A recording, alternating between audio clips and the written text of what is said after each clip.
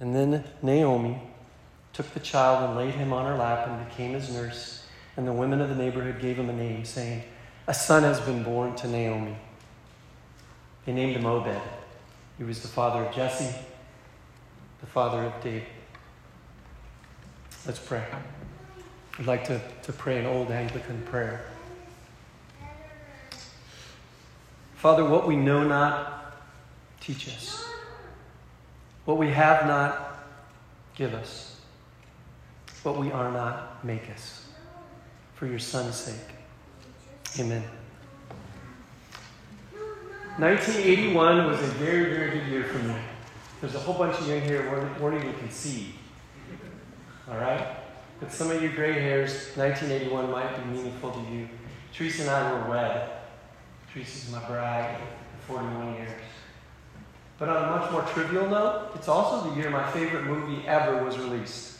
1981. It's called Chariots of Fire. Chariots of Fire. I was running. Chariots of Fire was this just quiet British film that was released in 1981. And the main character in the film, by the way, true story, was Eric Liddell, a Scottish sprinter. Famous in the movie for this great line that he really did speak in real life. "When I run, I feel God's pleasure." And it's this story of the conflict of him, Eric Liddell, who had this incredibly deep and abiding faith. And then the conflict was him going to the 1924 Olympics in Paris and the scheduling of that included the Sabbath, Sunday. And then there's another character in the film, his rival who came from America, a man named Harold Abrams, who was also a sprinter, and he was of Jewish descent, and he was a tortured soul. And this simple, quiet movie that if you take the time to set into is just powerful. And shockingly, it earned 7 Academy Award nominations. This film that nobody really knew anything about. It didn't even do that well at the box office. It won 4, including Best Picture of the Year. So I'd probably say that it's probably the most, or the least famous film ever that won an Academy Award for Best Picture. Chariots of Fire. It makes me think about the book of Ruth.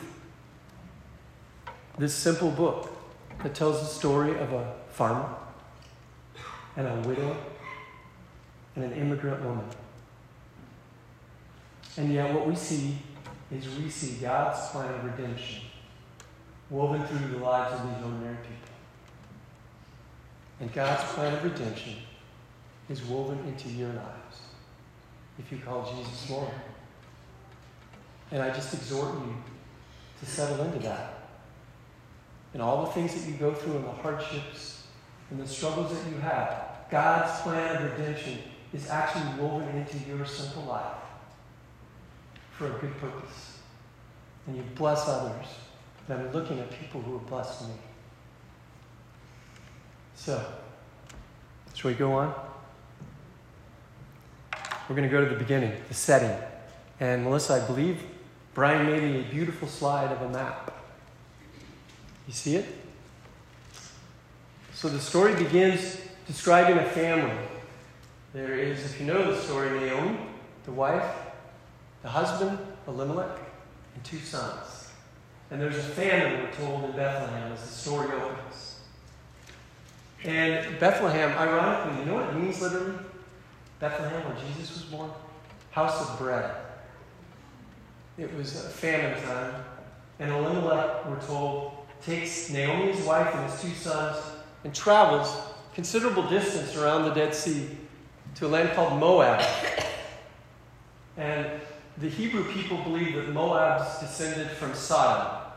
If you don't know Scripture, that's not a positive. If you've ever heard of Sodom and Gomorrah. So the Moabs and the Hebrews did not get along. The Moabs worshipped false idols. And he took the family to escape famine and to escape death, and then he died. Elimelech, the father, died. And then what happened next? Some of you know. The 2 sons died also. And we're left with Naomi this Jewish woman who's widowed, and her two daughter-in-laws. Her sons married Moabite women. So these two Moabite daughter-in-laws and Naomi. And I'm picturing them as the story continues to unfold. The outskirts of Moab. A lot of tears, embracing, pleading. Because Naomi is begging her two daughter-in-laws to not go with her. She's going to go back to Bethlehem, where she's heard the famine has ended. But with good reason. Because if you know anything about ancient culture, to be a widow, to be without a man, a covering, to be without children, you're basically destitute and it's hopeless. And so she encouraged these two women, Orpah and Ruth, to stay in Moab, where you have prospects and hope and family to care for you. It made sense. It was pragmatic. But I want to stop in that scene and I want to editorialize a little. This isn't the scriptures. So hear me there. But I take it from really good folk that I trust. Have you heard of Timothy Keller? Or maybe you heard of Alistair Begg and other commentators. They step in at this point and they say, you know, we think Elimelech ran to Moab out of fear and out of not trusting in their God, of not trusting in Yahweh. Elimelech left out of fear, and he wasn't trusting in God to provide their needs. Elimelech literally means the Lord is king. That's what his name meant.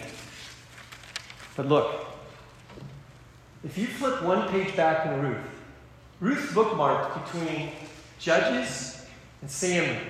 And the last verse of Judges, the verse preceding Ruth, is this. Hear this. In those days there was no king in Israel.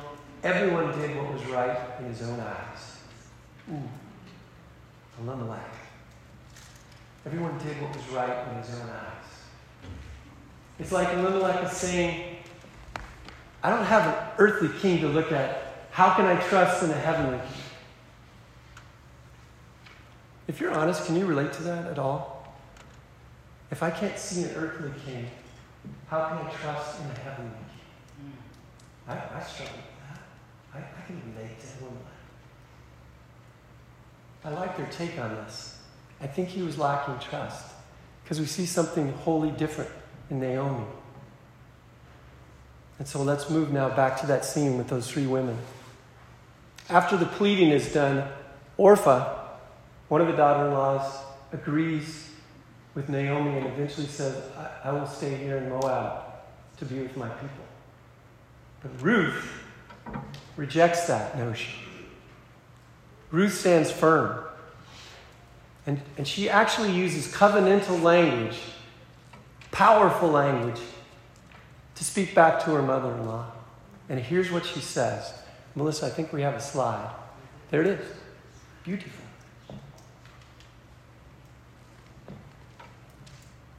Ruth said, do not urge me to leave you or to return from following you, for where you go, I will go. Where you lodge, I will lodge. Your people shall be my people. Your God, my God. Where you die, I will die. There will I be buried. May the Lord do so to me, and more than anything but death parts me from you.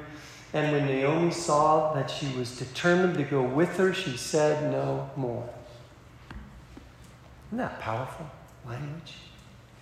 That's a powerful faith. It's remarkable. We can't grasp it, in our modern mind of how our society works compared to the ancients. She was going to immigrate to a land where she knew full well that she was an enemy. She was be a foreigner, that is an outcast, and she's alone with no husband or children and with an elderly Jewish woman going back to Bethlehem. And she's determined to stay. And I would argue she's not just simply saying, I love my mother-in-law so much, I'm going to follow her. She's making a declaration. I will forsake all else to follow Yahweh. I will forsake all else to follow Yahweh. And I want to give you a little more biblical insight. Yahweh is used 18 times in the book of Ruth to describe God. It's an endearing name for God.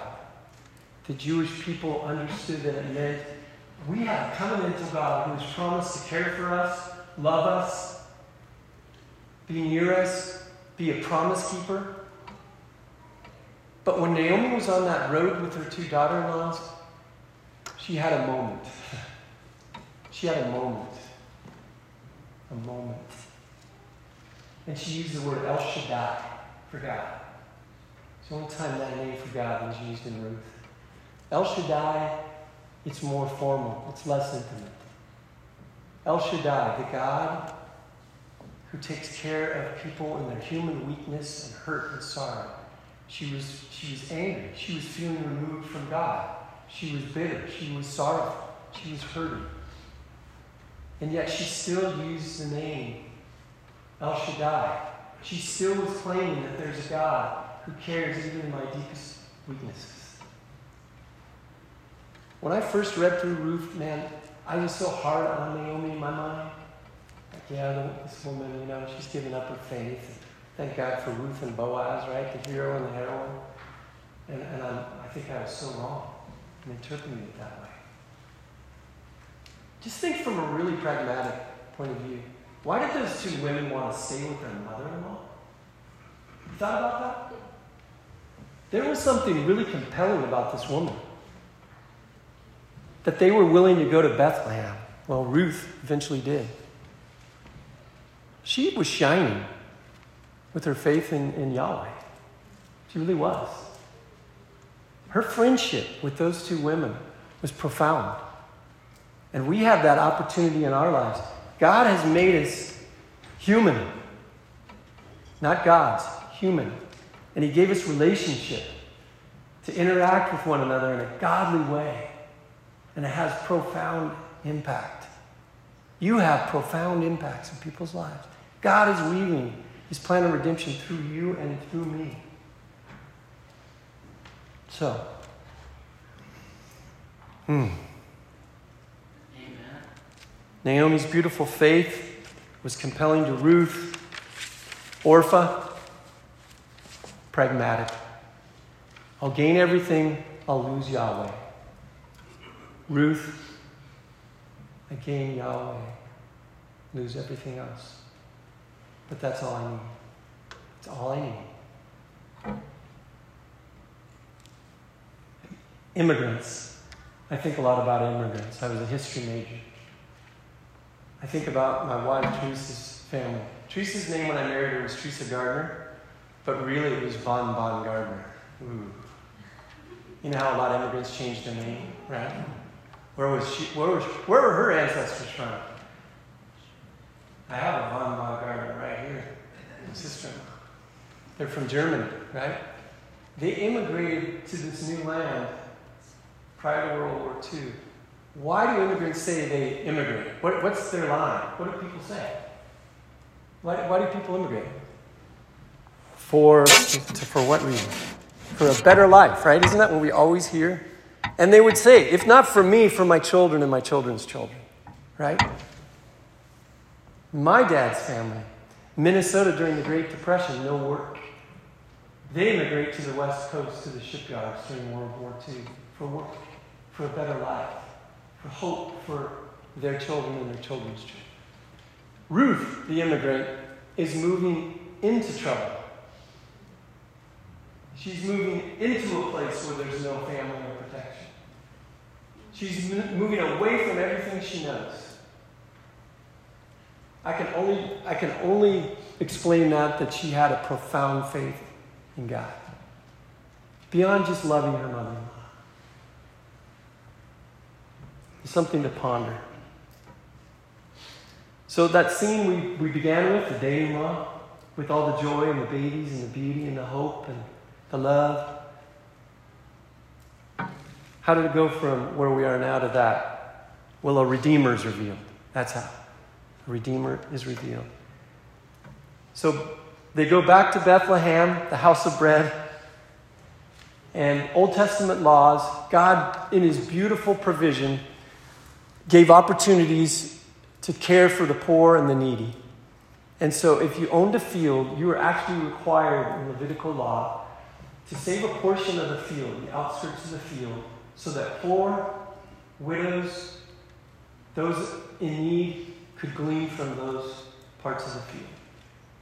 And if a man was a faithful Jewish man, Hebrew man, or woman, they would allow people to come and glean. And so when they got back, Ruth immediately said to Naomi, her mother-in-law, I will go glean. Again, a great risk. A great risk. She went out into the field, and something like kind of marvelous happens. She happened upon the field of a man named Boaz. And he's a devout man, and he's a kind man. He's obviously opening up in his field to the needy and the poor. And he saw her, and he asked the women in the field and some of his workers, who is that? And he learned about her. And when he passed her, he said, the Lord bless you. I love that. The Lord bless you. Part of the Catholic Mass in the liturgy, they say something just like that. They say, like, the Lord be with you, and then it's repeated back, and also with you. The Lord bless you. May he also bless you back. So this devout, kind man ends up showing her great charity, and in fact, not only allows her to glean, but says he's going to protect her. And she's kind of overcome. She marvels. And I want to go to that part of the scripture where Ruth is astounded and she kind of falls on her face in front of Boaz, this man. Here's what she says. Why have I found favor in your eyes, that you should take notice of me since I'm a foreigner? But Boaz answered her, all that you have done for your mother-in-law since the death of your husband has been fully told to me, and how you left your father and mother and your native land and came to a people that you did not know. The Lord repay you for what you've done, and a full reward be given you by the Lord, the God of Israel, under whose wings you have come to take refuge. This more beautiful language. So she goes home and she shares this news with Naomi. Naomi, look at what I brought back. Look what I gleaned. It wasn't just gleaning. He gave her an abundance. She could barely carry it home. And she said it was in the field of a man named Boaz. And Naomi's like, who? Boaz. Boaz. Boaz is a relative. Boaz could become our kinsman redeemer. And I picture Ruth like, Like, first time I read it, right? That term, kinsman, redeemer. Goel in Hebrew. He will become perhaps our Goel. What's that mean? Okay, more Levitical law. I hope I'm not boring you getting down into the weeds, but here's the beauty of this. Again, God, understanding the needs of his people, allowed for, besides that 50-year jubilee, you might know something about that, he also allowed for if a family had lost land due to hardship or something difficult, they were always given the opportunity to gain that land back into their family so that the women and the men and their children's children could have that back. And the way it was done is a redeemer, a relative, it had to be a relative, would come and at great cost ransom, buy back the land, redeem it, but also marry one of the relatives to keep it in the family. All right? Goel, kinsman, redeemer. God's beautiful plan. Boaz decides that he will be that very thing. And here's why. Ruth and Naomi, I'd say Naomi, she hatches a plan. This is very stereotypical, but I'm picturing a Jewish woman. Oh, Ruth, you don't look so nice. You're wearing the garb of a grieving widow. You've been working in the fields. You need to decorate yourself. You need to cleanse yourself. And perfume and oil yourself. And put on a cloak. And I want you to go at night. I want you to go in the evening. And I want you to lay yourself at the feet of Boaz on the threshing floor. And we'll trust God. And Ruth, of course, this beautiful woman of faith, does that very thing. She goes and lays herself at the feet of Boaz at the threshing floor. And that's where we are in Ruth 3 now, Melissa. She startled him. He awoke. Boaz said, "Who are you?" She answered, "I'm Ruth, your servant. Spread your wings over your servant, for you are a redeemer." And he said, "May you be blessed by the Lord, my daughter. You have made this last kindness greater than the first, in that you have not gone after young men, whether poor or rich. And now, my daughter, do not fear. I will do for you all that you ask, for all my fellow townsmen know that you are a worthy woman." He says, "I will be your Goel. I will be your kinsman redeemer." Boaz was such an upstanding man. We're told that he actually went to the community, and he knew that Naomi had a closer relative than he, and he approached the man and said, "You may redeem this family's name. You may redeem Elimelech's land. You may care for Naomi, this widow, and this family." And he agrees until he says, "And you'll need to marry this Moabite woman." And he says, "No, thank you." And Boaz, in front of the whole community, said, I will redeem Naomi and Ruth's name." I'm going to use some language now. See if this foreshadows anything. And so Boaz, with the blessing of the community, marries Ruth and purchases back the land of Elimelech. He becomes her Goel. All his wealth is imparted to Ruth. His riches that she doesn't deserve become her riches. He pays the debt in full for her and for Naomi. She becomes his bride. He is the bridegroom. Is this foreshadowing anything for you? King David, who was in an ancestor of Jesus our Lord. And I've just realized I completely forgot one of the most important points in my sermon at the very start. So forgive me, I'm just going to bring it back now because it'll help make all the sense of this. B.B. Warfield, the 19th century theologian, said this about the Old Testament. I can't believe I forgot this. When you look at the Old Testament, he says this: the Old Testament is like a richly furnished but dimly lit room. Only when the light is turned on in the person and work of Jesus Christ do the contents become clear. Isn't that beautiful?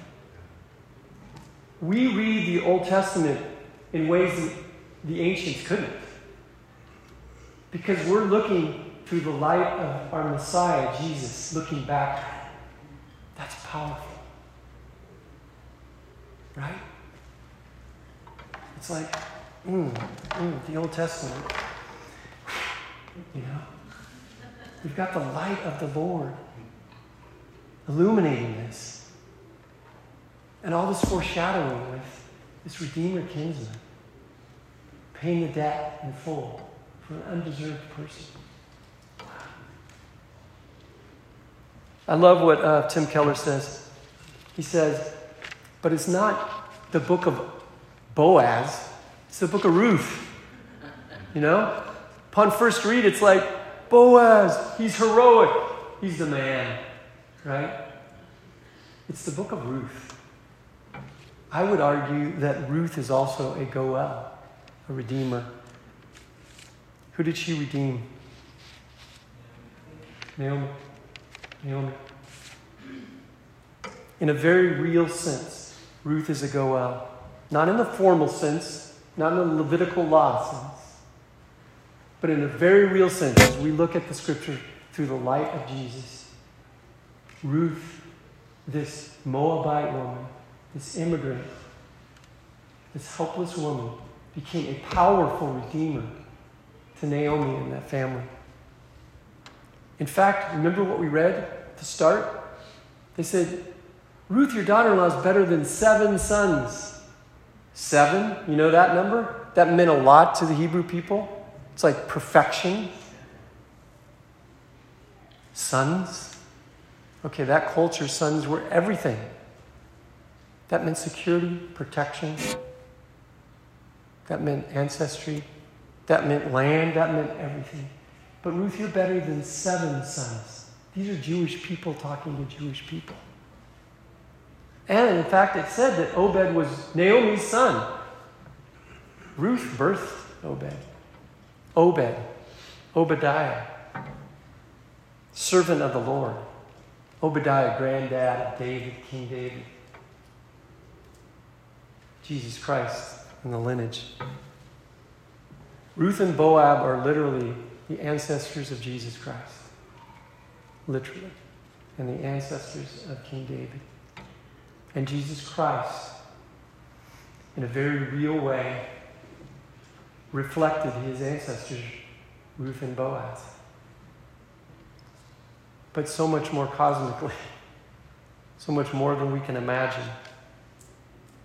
Jesus takes on our brokenness and our sorrow and our hurt and our sin, and he saves us, just as he redeemed a defenseless exiled immigrant. He's weaving his story of redemption through our lives, just like he did these 3 simple people. Just look around. Find God's fingerprints in your life. I just really encourage you to settle into that. In the mundaneness, sometimes of what we have to do, in the incredible hurt and sorrow that we go through, and the pain and the suffering. God made us human. He doesn't let us escape it. But he's there in the midst of it. And he gave us Jesus to show us that he's there in the midst of it. Fully human, fully God. I started with 1981. When we were married, we had those very formal vows. Some of you remember them, like in sickness and in health. What are the other ones? Rich or poor? What was it? Thanks. Yeah. I really remembered my vows. Jesus, that's who he is for us. He says, I am with you. I am your Goel in richness and in poorness and in sickness and in health. And now death can't even part us. Wow. And then Eric Liddell, that runner, after his life of running, this won't spoil the movie, don't worry. He goes on to become a Christian missionary because that's what his family did. He went to China. And he was in China during World War II, where the Japanese, if you're familiar, started to invade parts of China, including the mission that he worked in. And he was given the opportunity to immigrate back to his homeland with his family. A pragmatic choice. And he chose not to. His family went back and was safe. He stayed.